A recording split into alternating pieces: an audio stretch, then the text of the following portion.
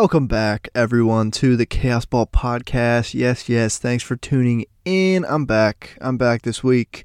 Real quick, I lied. As you might see by the title of the episode, I lied to you all last week. This is actually going to be the season in review. I think I said last week and the week before that I was going to do look back on my season predictions for the league. In terms of like over-unders and stuff I said in those preseason podcasts before, and I was going to do that this week, but I decided to go with the Mariners season recap, and I think I'm just going to wait until the playoffs end to do the entire league recap, because I probably had some World Series and playoff talk in those preseason pods, so switching it up, but obviously this is more Mariners content. It's geared mostly to what I'm trying to do here, so, and now we're approaching a minute real quick. Half of you. The half that listen to this, yes, I'm talking directly to you, don't click out yet. Right around now is when like half you are clicking out. I urge you, stay longer. Listen at least to the first 5-10 minutes. Give me a chance to be the voice in your heart talking about baseball. Because I'm starting this one off.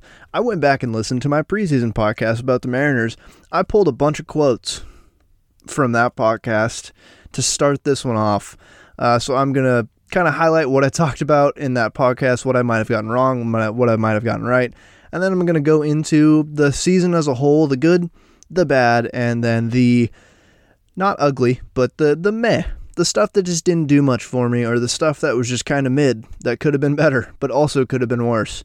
So that is what this episode's going to be. Might run a little long, but I appreciate you listening. And if you're one of those people that I called out that was going to leave in the first minute, and you're now here crossing the 2nd minute mark, appreciate it. All right. And if you like me, if you like the podcast, I'll be doing a lot of stuff this off season going into next season. Rate and review if you really want. Recommend to any of your friends. Follow me on Twitter at ChaosBall1977. That is where a lot of my content lives, is my Twitter page. But let's just get into it. Mariners season in review. This team, I don't need to go over what happened this season. I'm just going to say I took the over for these fellas at 88.5 wins. Had my doubts. Went with optimism. And God damn you, Vegas. They won 88 games. So that's a loss.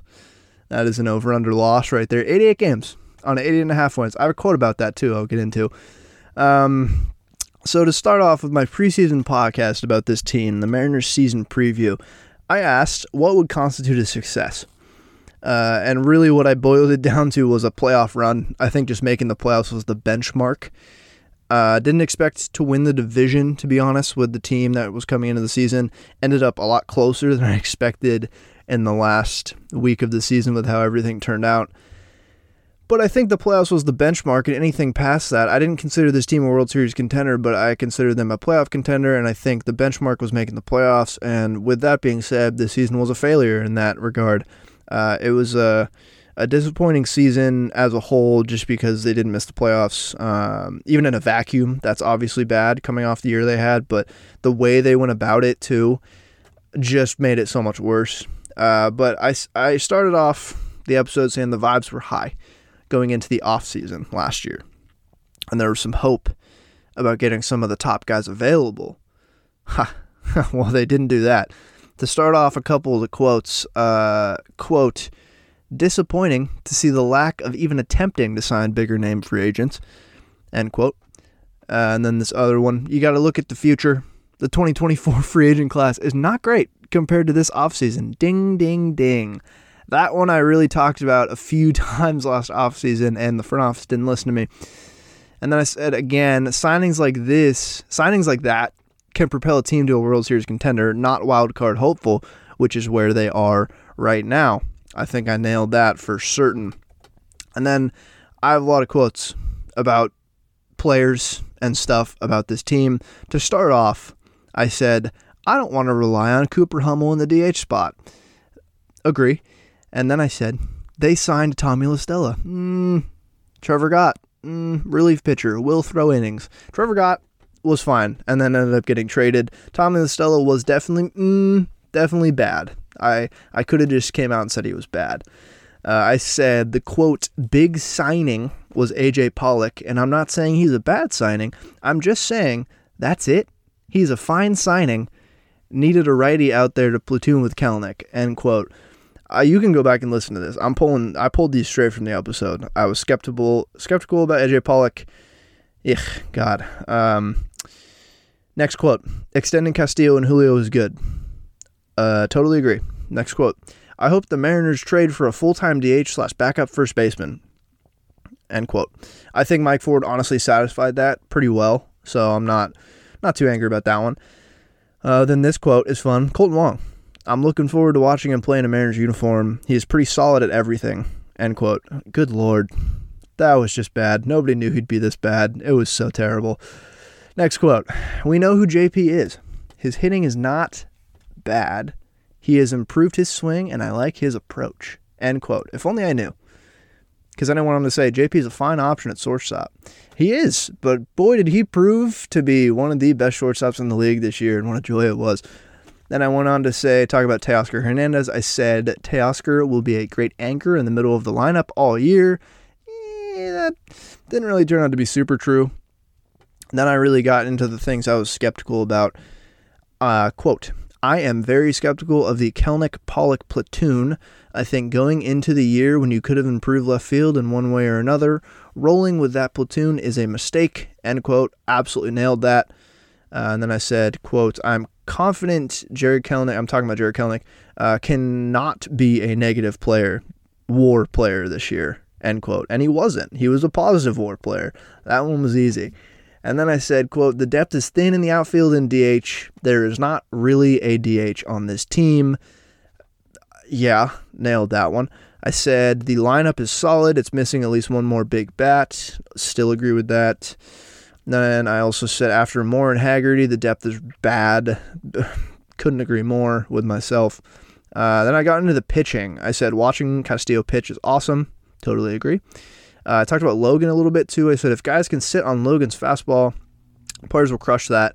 They kind of hit it hard last year. He'll need good enough secondary pitches so that hitters can't just sit on that fastball as good as the fastball is. End quote. Boy, yeah, that slider and splitter this year were fantastic. Really complimented the fastball well. So good to see that one kind of turn out nicely. I said I am so excited to watch Kirby pitch this year. Absolutely awesome. And then I talked a little bit about the depth / rookies. I said Bryce Miller, we will probably see out of the bullpen this year, which we could have if he didn't start for half the year. And then I said Brian Wu, Emerson Hancock, Taylor Dollard, who we didn't end up seeing.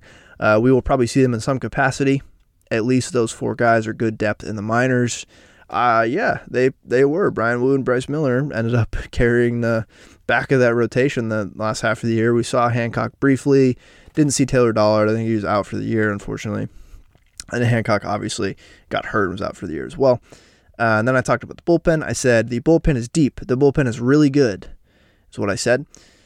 Then I said every other pitcher in this team, besides Diego Castillo, just work through games really quick. I don't see any of them being affected by the pitch clock. That was really true. That ended up being very true. They were one of the better pitch clock violation teams this year in terms of not getting any. Their pitchers not really getting many of those this year. And then just kind of rounded it all out with these quotes that I kind of nailed. I said, despite the team improving, still a disappointing offseason. Despite that, the team is still good. This is a good baseball team, and they will be good this year.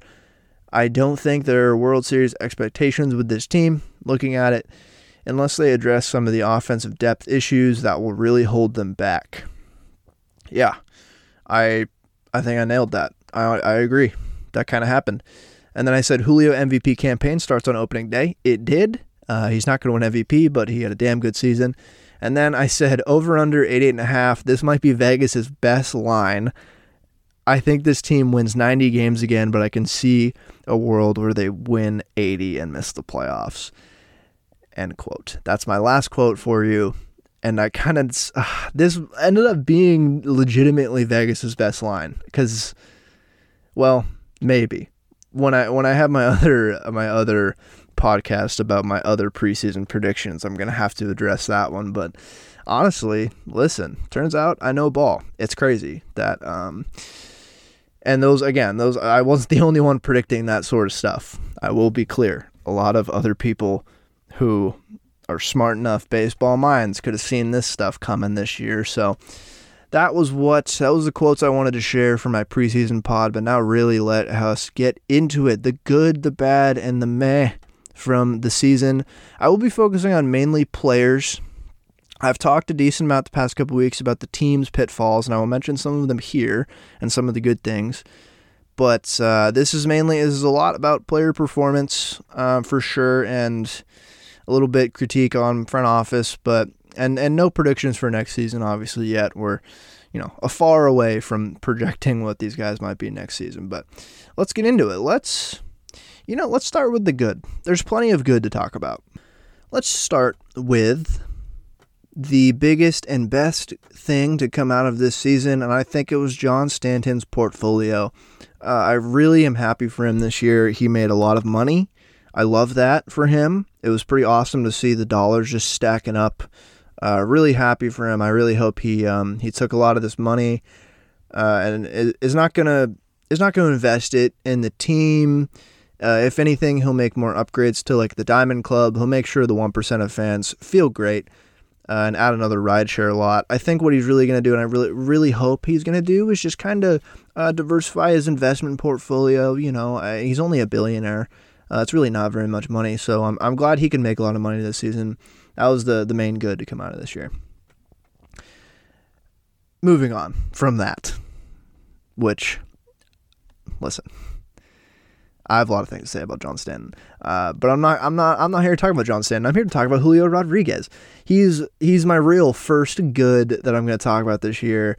Really, really great season from him. I mean, it was a weird one. It was kind of similar-ish to last year, where we expected him to hit the ground running. He had a tough April.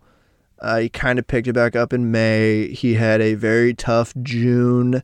And then for 6 weeks, he was the best player in the league.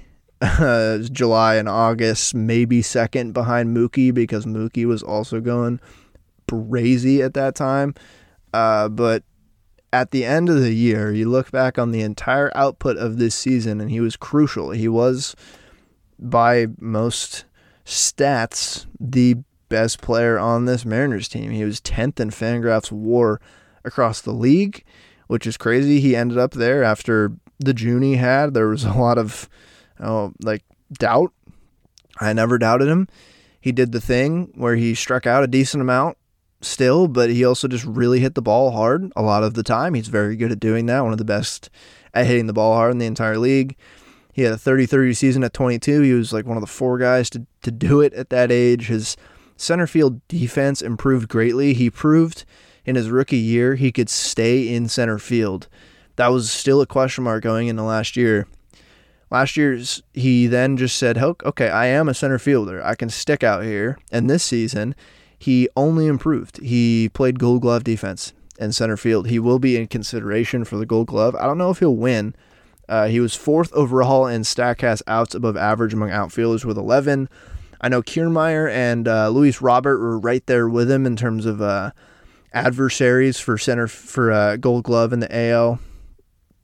Brenton Doyle is going to win Gold Glove for center field in the NL easily. But Julio will definitely be one of the guys to consider. He was really good out there. He had the no-fly zone celebration and had that whole fan section out there for him. So that center field defense was awesome to see this year. And really, he had a really good year. He hit 32 bombs. He slashed 277, 333, 485. Like, again, 5.9 WAR, 37 stolen bases, like 32 home runs, 37 stolen bases. Is a phenomenal year. He cut back on his strikeout rate by like 1.5%. So not really that significant to me. WRC Plus was less than last year. It was 126 compared to last year's 146. Offense was up though in terms of run creation. So I think really his start of the year, the first like 3 months where he was more or less league average over those 3 months, didn't really help. And then again, he was best player in baseball for 6 weeks. So it's not a failure of a season. I think it's an absolute success. I think people expected more of him, but at the end of the day, he put up nearly 6 WAR in his age 22 season and didn't really get worse at anything. He got better at defense and didn't really change his approach a whole lot, honestly. He stole more bags with the new rules. I mean, he had 102 runs, 103 RBIs. He played 155 games. Just a really good year. I could talk so much about him, but I have a lot more guys to talk about. But Julio was one of the biggest bright spots of the year and is a perennial MVP candidate. Pretty confidently can say that. And I will probably talk about more about him going into next year, but I need to get through all of this. So my next good from this season is J.P. Crawford. J.P. Crawford, probably the Mariners' most important player of the season this year. Honestly, I think he was the most consistent player, position player at least, the most consistent. And he went to Driveline this offseason. Like I mentioned in one of my quotes from the preseason pod, he already had a good approach. He was steadily throughout his career, he was lowering his K rate and improving his walk rate. But it didn't come with a lot of power. So he was just a solid defense guy, slightly above league average at the plate because of how much he walked. But he was like a 2 to 3 WAR player, which is fine at shortstop. That's like kind of what you want from a shortstop if you're not getting a superstar. And then went to Driveline this offseason, changed his swing, a little bit changed his approach. He basically just started swinging at more pitches right down the middle, fastballs specifically, and laying off everything else, and it freaking worked out for him. He nearly hit 20 home runs. He had 19 home runs from 6 last year. His career high and was 9 in 2021. He raised his walk rate again to a really good 14.7%. The more power came with more strikeouts. His walk rate was nearly 20%. That's still below league average by like 4 or 5%. With an above average walk rate and that much power production, he put up 134 WRC plus this year. If you told me at the start of the year he was going to have this kind of year, I would have expected the Mariners to win the division. Honestly, I think he's the most important player this year. He was 4th in the league in walk rate among qualified hitters. He was 2nd in the majors in WRC plus among shortstops, behind Corey Seager, who will probably be 2nd in MVP voting this year. The biggest leader out there on the field. He became a bona fide great hitter. Like, again, not just a guy who had a good approach, but a guy who can hit the ball hard and hit the ball out of the yard. 19 home runs from J.P. Crawford. He nearly had a 20 home run season. 438 slugging from J.P. Crawford, man, in the leadoff spot too. He was awesome out of the leadoff spot. He played most of the game. He put 145 games this year. Again, leader in the clubhouse, on the field. Not much else you could have asked from him this year. I mean, he put up 4.9 Fangraphs WAR at the leadoff spot, and I just love this guy. I think fans want to see a captain on his chest, and he was so pivotal to the Mariners winning games this year, and I'm really encouraged going into next year. I'm very, very excited to see if he can just do the same, or if he builds on this more. That'd be crazy, but if he just remains like this, if this is just what he is for the next few years, that's phenomenal. And then moving on to the next good was Cal Raleigh. These are the 3 guys who I just want to give a big fat kiss because I love them. They're the franchise rocks. They're the core of the position players, I should say. But Cal Raleigh, my catcher, a franchise rock, cornerstone at catcher now, who I think needs to be extended. I think he's next on the extension list. He built on everything he did last year. And last year he built on everything he did the previous year from when we saw him. He didn't play very many games in 2021. He played 47. And he showed, not much. I mean, not a very big sample. He comes out last year, he puts up a 4.2 WAR season, one of the best catching seasons in Mariners history. He hits 27 home runs. He is really solid defensively behind the plate. He's not the best at anything behind the plate, but he's good at kind of everything. He's not the best blocker, but he's proven to be a good framer, a good guy who can call pitches. The pitching staff clearly likes him. He was really good at throwing runners out this year. I know he was second in caught stealing this year behind Shea Langoliers and had like a dummy amount in September. He was 10th overall in catcher framing runs. I mean, I think he was the best catcher in the league this year. I'll say it. I mean, he played 145 games. That's part of why he was so important and put up so much like WAR. And then he also just blossomed into a huge leader for this team, especially late in the year. Like, I would say it's him and JP. I would feel very comfortable calling them captain going forward for this team. And I think his arm strength and his pop time and stuff behind the plate increased this year, hit more home runs. He put up back-to-back seasons of two of the best seasons at catcher the franchise has ever seen. And the bar was low, but that's still wildly impressive. And he probably only improved his relationships with the pitching staff, worked really well with those young rookies as well behind the plate. So I just love this guy. He's my catcher. Like, he was fourth among qualified catchers in WRC+. He led all catchers in home runs.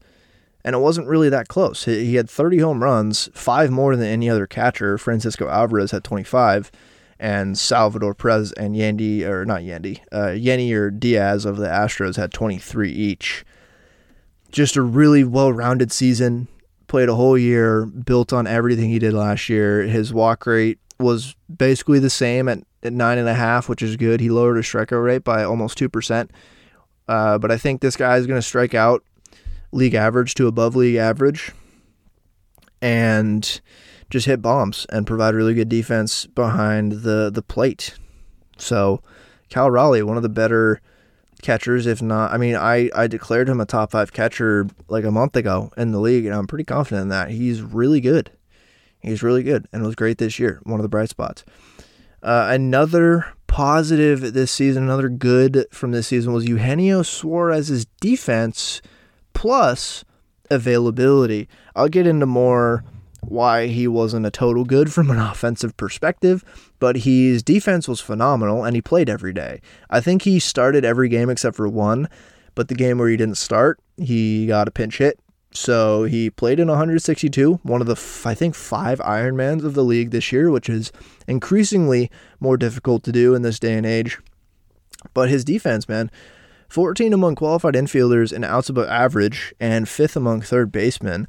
He will be in Gold Glove conversations along with Julio this year, but at third base, I think it's probably him or like Maikel Garcia of the Royals. I would say Matt Chapman's always going to be in that conversation. Although I don't know if Matt Chapman played enough games, so I'll have to look. But he also, again, just played every day with that good defense and just right around league average offense. That leads to a 3.2 Fangraphs WAR season, and that's solid. And a testament of value to a guy playing every day. That's a guy you don't, like, you wanted more from him on offense.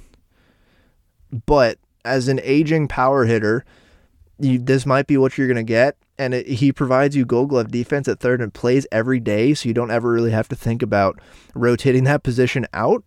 That's a solid player. He was far from the reason this team wasn't amazing this year. And that defense and availability was awesome. So that's another good. I have a few more good things from this year. Actually, quite a bit more, but let's gloss over this one. Ty France's body. His body was good. He got hit by so many pitches again this year. Led the league with 34. It was not close. Second place was Pete Alonso with 21. That's it. Ty France's body. That was a good this year. Got hit by pitches a lot. Another good. Mike France. Mike France? Whoa. I'm not cutting that out. Mike Ford. How dare I disrespect my thick first base king like that.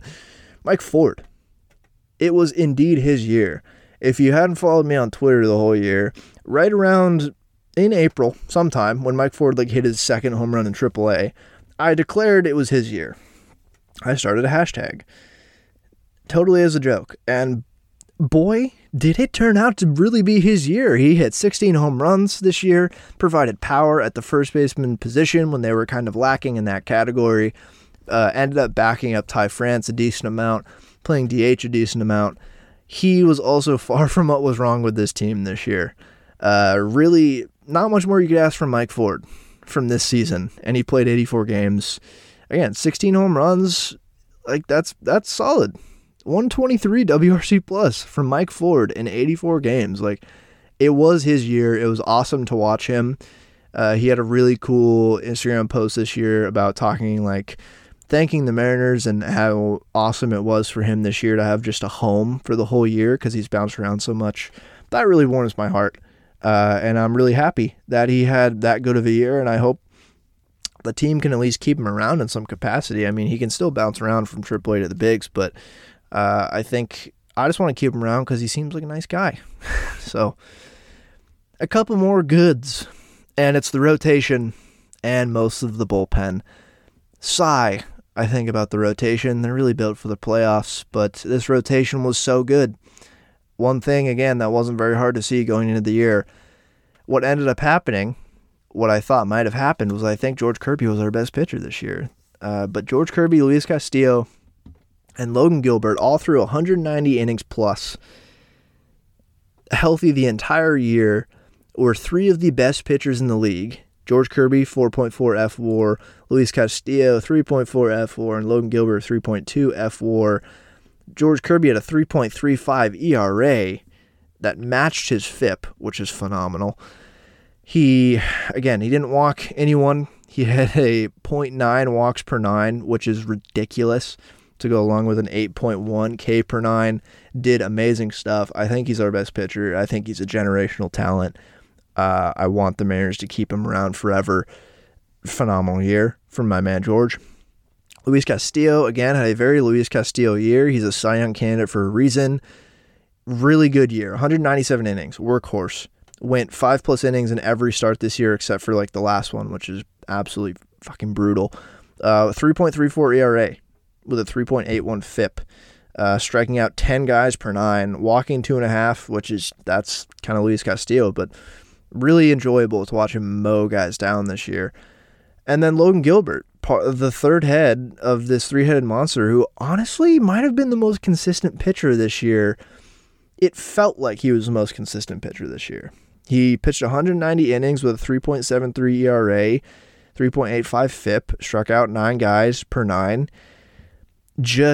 I felt like there were ups and downs of Luis Castillo and George Kirby seasons where George didn't have the best August or September really.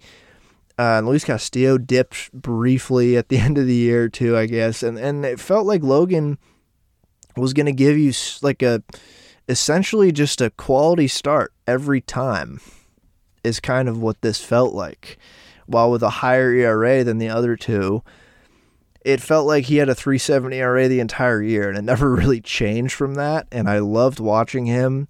There was trade talks, and I talked about that a lot, and I would not want to trade him because I love watching him. And there's something to be said about being that consistent, and while he's not a Cy Young winner, consistently having a 3.7 ERA the whole year is crazy good, where the league average ERA is 4.5. 3.7 ERA over 190 innings is a phenomenal year. So you have those three guys. The tough part, whenever I look at this, is they were so healthy, it feels like a wasted season. Because even if the pitchers are as healthy as a clam one year, you cannot predict that going into another year. And that's what kind of makes me sad about this year. They were so healthy all year. Ugh. And then obviously Robbie Ray got hurt, out for the year. Marco Gonzalez got hurt, out for the year. That was your 4 and 5 starters. And then Bryce Miller and Bryan Woo come up and give you great innings for half the year of really good starts from rookie starting pitchers. Bryce Miller threw 131 innings. Bryan Woo threw 87. Bryce Miller ended with a 4.32 ERA with a 3.98 FIP, 1.9 Fangraphs WAR, and Bryan Woo had a 4.21 ERA with a 4.36 FIP. Both, again, below league average, and both, when you look at them from a rookie pitching perspective, really great years. And it wasn't a fluke. It wasn't a fluke if you watch them. And so it's really encouraging going into next year to see those two guys. The stuff was clearly there. They had their rookie, few starts of awesomeness. The league kind of figured them out, and then they readjusted. and down the stretch, they weren't like amazing, but they also weren't really bad. I think they gave you innings when the team needed them, especially. And there's a lot of good stuff for both of them to build on this offseason and going into next year. So both really big bright spots and an otherwise really good rotation as well. I don't know what they're going to do with the rotation next year, considering, I mean, Robbie Ray, they said it's going to be back middle of the year. Marco will be back and still has 1 year left on his deal, and he's owed like $12 million. And Emerson Hancock, too, before he got hurt, he pitched, I think, 12 innings and looked fine. So I don't know what they do there. It's not a bad problem to have, I will say, but a little cluttered. And then the bullpen. The bullpen as a whole, not super surprising, was one of the bright spots this year. Matt Brash specifically was phenomenal. I mean, he led the league in appearances. He pitched in 78 games, threw 70.2 innings, struck out almost 14 guys per 9, put up 2.1 Fangraphs WAR as a reliever with a 3.06 ERA. Just proved this year he can be both. And his FIP was 2.27. And I'll get into Sierra when I'm making my prediction for next season, but he proved this year, coming as a starter, that he could both pitch in volume and high leverage, which is quite a fun and unique combo. And having a guy like that moving forward is phenomenal. Plus, he killed a few guys with a slider this year. He committed actual murder with his slider this year a few times, which is awesome. And I don't want to get bogged down talking about too specifically about these players, but man, just led the league in appearances and so many inherited runners, so many high leverage situations he pitched in. What a year. I'm really confident in that dude moving forward. Andres Munoz was hurt for a little bit. Really up and down year, but largely as a whole, he put up 1.3 WAR, struck out a lot of guys. I think definitely was struggling a bit with command in like the month of September, but I think overall had a very good year. Justin Topa, the big surprise of the year, a classic Mariners, we're getting this random reliever nobody knows, and we're going to turn him into an amazing reliever. He appeared in 75 games right behind Matt Brash. Him and Matt Brash, it felt like were Mr. High, we're both like Mr. We want you to do volume and also inherit runners and get out of tough spots this year. They both did that really well in very different ways. Justin Topa strikes out just over like half the guys Matt Brash does, but he gets about 10% more ground balls and weak contact. Like his sinker is ground ball central. He gets 69 innings pitched. Nice. 1.1 WAR, 2.61 ERA, really good from Justin Topa, and another testament to this organization's pitching development. Another guy that falls in that category, Trevor Gott as well falls in that category, but he was traded, so he gave him some good innings and then went to the Mets and wasn't great, so thank you, Trevor Gott. Appreciate the service, bud. Gabe Spire. He pitched 54.2 innings this year, appeared in 69 games. Nice. So a lot of work for him. For those three guys, Matt Brash, Topa, and Spire, a lot of work for those guys. But Gabe Spire, one of those, he came out of the woodwork from the Royals, could never really put it together. Comes to the Mariners, strikes out 10.5 guys per 9, puts up a .6 WAR out of the bullpen, 3.79 ERA, 2.71 xFIP. Just really good stuff from Gabe Spire, and another like just random, like him and Topa just became two stalwarts of the bullpen this year, and I didn't really talk about them in the preseason pod because I was like, I don't know who they are. I don't know what we're gonna see from them, and it was awesome. Other good bullpen contributions this year. I mean, Penn Murphy was good for 14 innings, man, and out for the year. That really hurt. I really like Penn Murphy. I'm really hoping he isn't too affected by that injury long term and can be another good guy in the bullpen next year because he's kind of Paul Sewaldy. He's funky, sidearm, sweeper, delivery that can really work.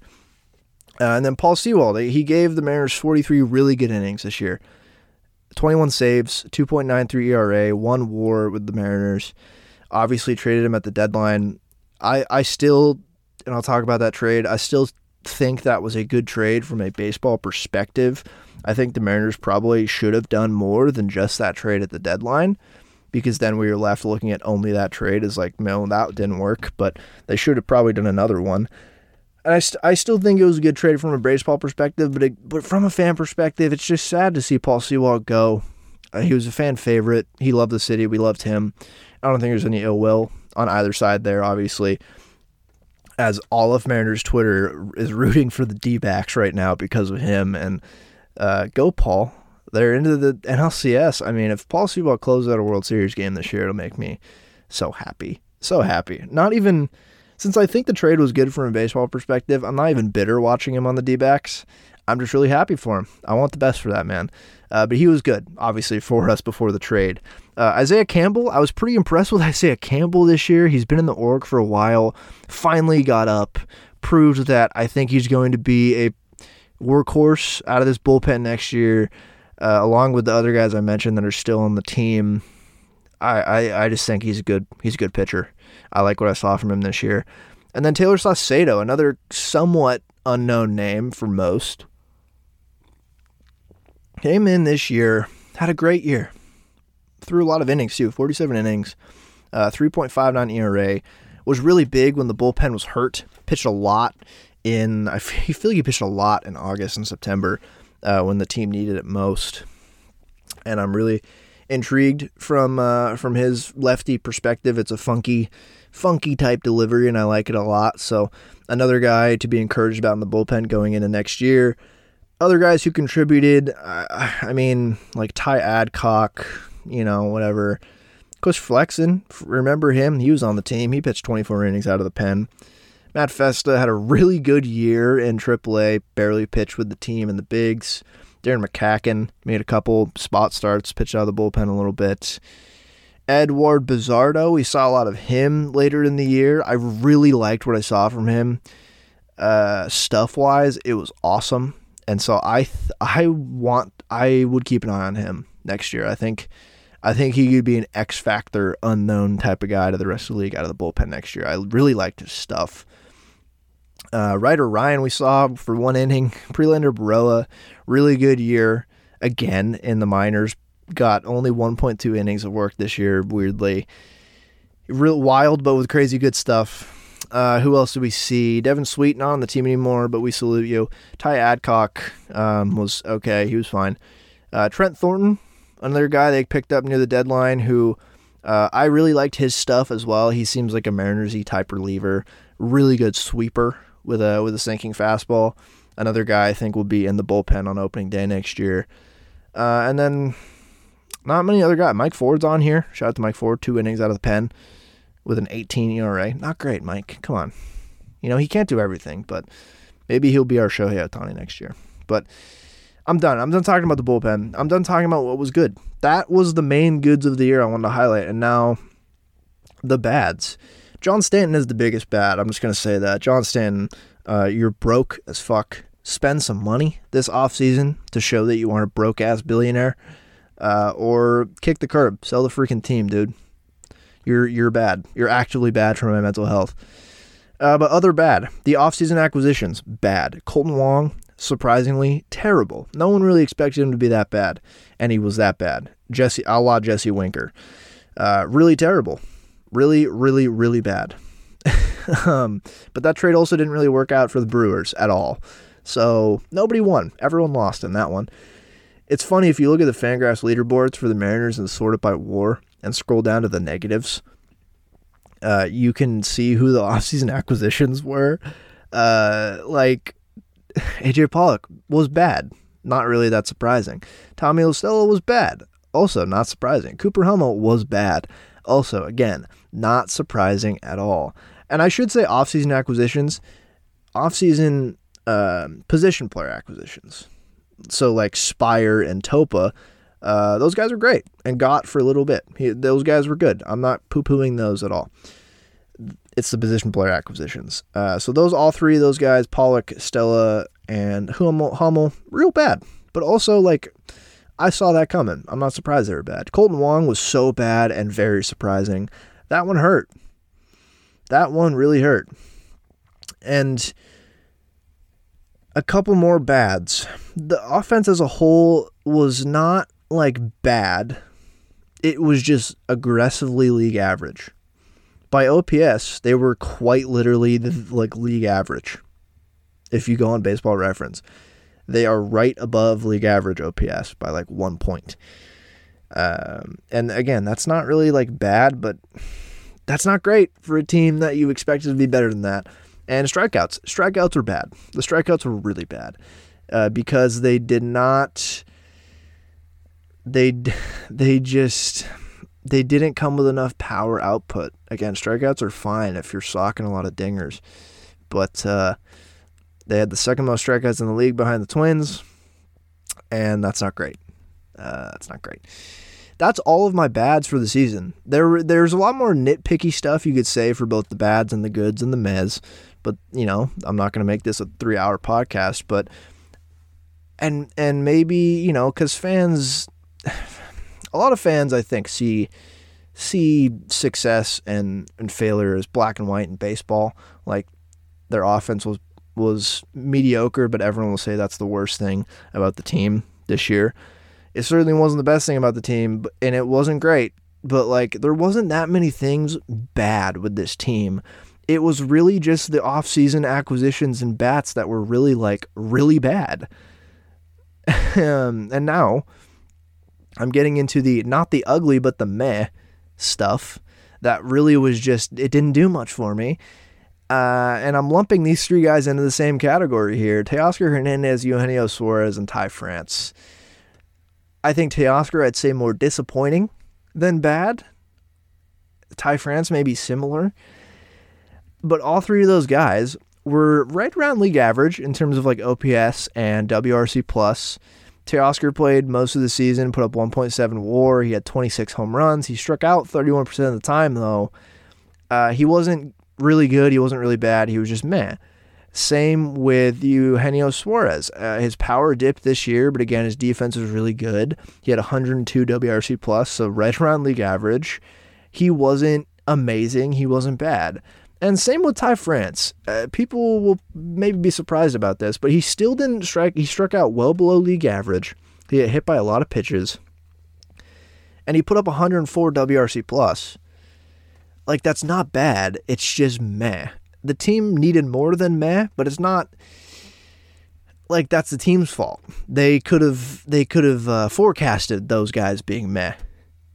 Jose Caballero is in this category too. Recency bias would tell you that he's bad. If you ask us earlier in the year when he was just coming up, he's good. He filled the second base void when the Mariners really needed it. And then his bat just really cooled off. But he really proved for a while there he was an absolute X factor in the box and on the base path. With the new rules, he really stretched those to their limits in a really fun way. And then the last month and a half for him was pretty ugly. He had a lot of toot blands thrown out on the base path looking like a nincompoop and was just terrible at the plate. But he came out of nowhere. I didn't mention his name once on the preview podcast and had the fifth most F4 among position players on the team this year, largely due in part to his base running. But he wasn't bad. He wasn't a bad player. It was just that's your second baseman. Come on. Tom Murphy I put in this category too because he was really good at the plate, but only played 47 games, so that's tough. And then the utility boys. Sam Haggerty and Dylan Moore. So they had good seasons, I would say, as utility men go. Let's look. Let's see here. Sam Haggerty ended the year with 108 plate appearances and a 108 WRC+. Small sample, but still. He walked a decent amount. He stole 10 bags and played a lot of positions. Dylan Moore played 67 games, had 165 plate appearances. He struck out a decent amount, but he had 105 WRC+ and 7 steals.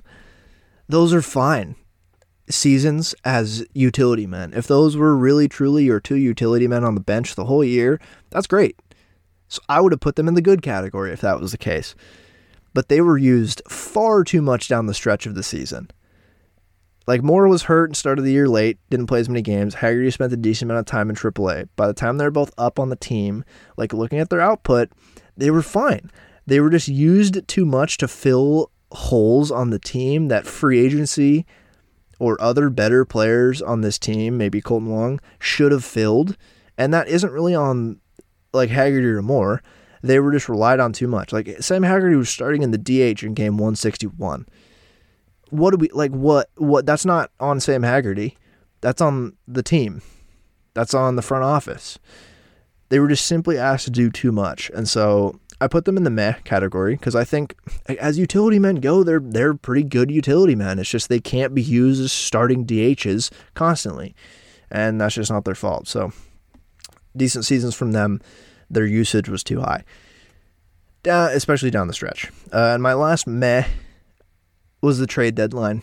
Like, again, from a baseball perspective, I thought the one trade that they made with Paul Sewald was fine. I think they got a much-needed depth bat from Josh Rojas, who ended up putting up 1.2 WAR in the 46 games he played with the M's, 104 WRC plus.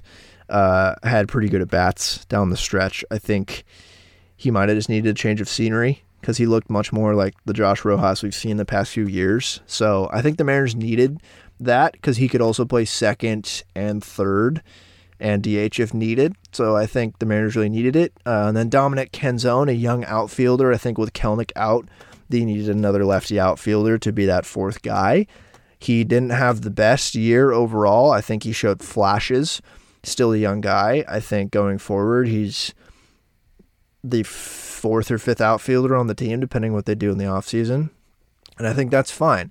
And then they got Ryan Bliss, a second baseman who was killing it on AAA to end the year with the Rainiers. All for Paul Sewald, who is going to help the D-backs in the playoffs, and he has one more year left on the deal. I think that trade was fine.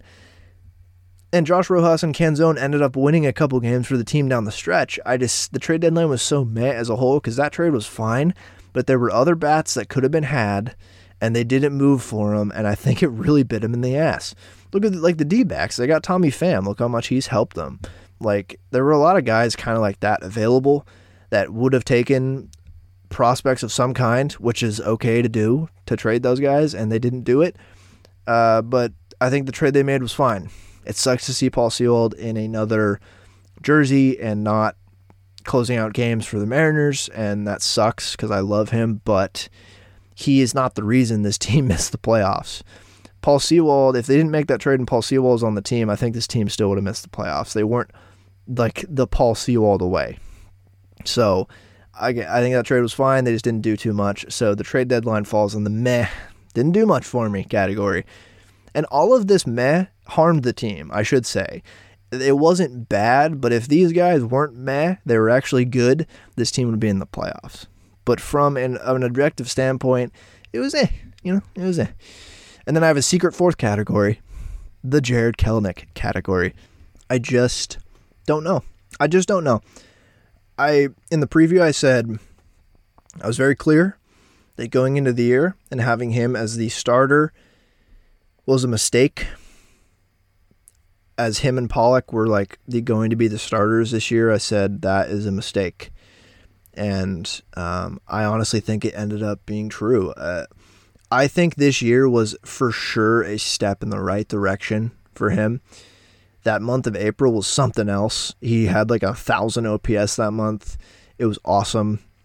But otherwise, after that month, he looked more like the Kelenic we used to know. I still don't know what he is. If we look at his season-long numbers, it's not that different to what he did last year. If you just look at the season-long numbers, he had that April.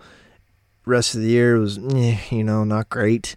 I think his floor is clearly higher than last year. He absolutely made some improvements. There was tangible improvements to the approach and the swing, but it still ended up being a little disappointing looking back on what the year could have been for him. I mean, he raised his walk rate by a percentage. He lowered his strikeout rate by 2%, but that's still 31.7% strikeout rate. With 11 home runs in 416 plate appearances, that's not enough power for that many strikeouts. He ended with 108 WRC plus. A lot of that came from 1 month. And then he kicks a cooler, breaks his foot, and misses the rest of the year, essentially, except for the last 2 weeks of September. It just was so brutal for him and the team. He still didn't really struggle to hit the ball hard when he hit it. His hard hit rate was actually up by quite a lot this year. He hit legitly the longest home run I've ever seen versus the Cubs. That's the longest home run I've ever seen in my entire life, by a Mariner at least.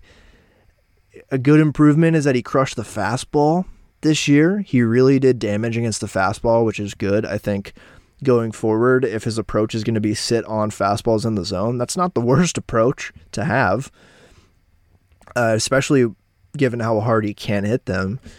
He got better against breaking stuff enough like for me to be happy right now. He wasn't a super net negative against like curveballs, sweepers, sliders. He was merely like average to slightly below average, which with the amount he crushed the fastball, I'll take. He was really, really bad against changeups though, oddly enough this year. So that's something to improve upon.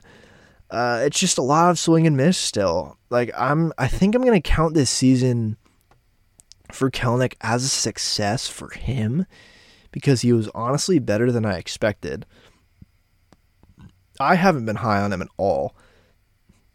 I mean, he put up a 2-WAR season according to Baseball Reference, 1.3 F-WAR. But after seeing what he did in April and how hard it fell off, it's hard to call it like a rousing success. But then I guess you look at, last year and the season before that, and I guess it's a success for him. Again, it's a step in the right direction. I don't want to say I told you so at the start of the year when he had a really good spring. Like the team went into spring training with him as a starting left fielder and Pollock platooning. And I said that was a mistake. I said that is a really dumb thing for the team to do because they could have upgraded the position. And you look at the season-long numbers, and it's like, oh, well, that was a good position. But no, he all of that came from the beginning of the year, basically. And again, the swing and miss doesn't justify the home run output. 11 home runs in 105 games is just not good enough. So I don't know where else to go with him. Let me find his season-long splits just to illustrate. And this is, again, the team now is without another outfielder, Teoscar Hernandez. I think they're going to qualifying offer him, but I think he's going to decline it.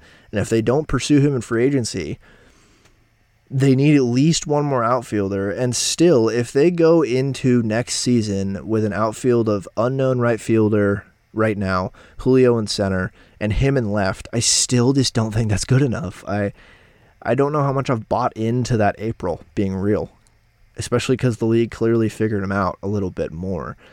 I think going into the year with him as maybe the fourth outfielder / DH against right-handed pitching, if he can cross right-handed pitching, I'd be more okay with that. But having him as a bona fide starter entering next year, I think would, again, be inadvisable for the team that wants to win a World Series. But maybe they don't. I mean, again, maybe they just don't want to win a World Series, so they might be fine with starting him in left field. So yeah, look, April and March, 982 OPS. May, 727 OPS. That's still fine. That's still about league average. June, 588. July, 686. And September, October, 653. So just not great. Most of that output came from the start of the year. And again, if he's striking out 31% of the time, I need to see 30 home runs. I think same with Teoscar. Why Teoscar wasn't an absolute failure this year, he was merely meh. I think the expectations might make him look like a failure because he came into the year, we were expecting 130 WRC plus, 120 WRC plus, like 30 home runs. And he ended up with like 20 home runs. What did he end up with? 26 home runs, 31% strikeout rate, 105 WRC plus with a 5.6% walk rate. Not good enough. Your corner outfielders were simply not good enough. And you were expecting more from Teoscar. And I don't know. And Kelenic, I'm conflicted. I want him to succeed really bad. I really do. And he is just, I don't know. It's going to be a weird offseason because it's not like there's that many outfielders readily available. Through free agency, that is. I think maybe they'll trade for some outfielder. I don't know. But that's the wrap on the Jarred Kelenic category, and that is the wrap on this season in review, more specifically player, what was good, what was bad season in review, it's not anything we could have seen coming. I mean, Colton Wong, man, that we didn't see that coming. Teoscar being not great for a lot of the year, we didn't really see coming either. But you had not great, like disappointing years from Eugenio Suarez and Ty France, to be honest. They were disappointing. They weren't like bad statistical years, but they were disappointing for sure. You had a lot of good. You fell just short. And I think it's even more painful that they fell just short looking back at what I thought the issues were at the start of the year in terms of depth and lack of solid offseason moves, because you got to think if they had a better offseason, they'd probably be in the playoffs right now. And that's unhealthy to do, but I think that's just how it is. And so a lot of what went wrong this year is on the players. Like down the stretch, like listen, down the stretch, I talked about it. Julio was fantastic, but down the stretch, he really failed. And that's baseball. But I'll say it again before I sign off. The point of a front office, if you're trying to win a World Series or be the best team possible, this team on paper, again, coming into the year, it's a good team, but they didn't do enough to minimize the risk. It's like, John Stanton can probably talk about this. He probably does investing. You minimize risk. You put your assets in a bunch of different buckets to not lose as much money as you could with, your assets in one bucket. And the Mariners did not really diversify too much this offseason. They really didn't. They did not minimize the variance of this team, because you can look at this team and you have Teoscar, Eugenio, Ty France as league average when you're expecting them to be better than that. You have Colton Wong absolutely be the worst player in the league. And if they had accounted for more variance, you probably would have had other guys step up and be good, but they didn't really have those guys to do that. They had to rely on Jose Caballero, who was a flash in the pan. They had to try to have Cade Marlowe pick up some of that slack.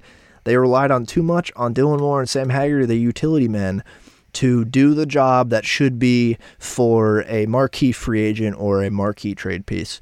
So a lot of this, the pitfalls of this year stem from the offseason and the way they built the team. So that's it. That's it for this pod.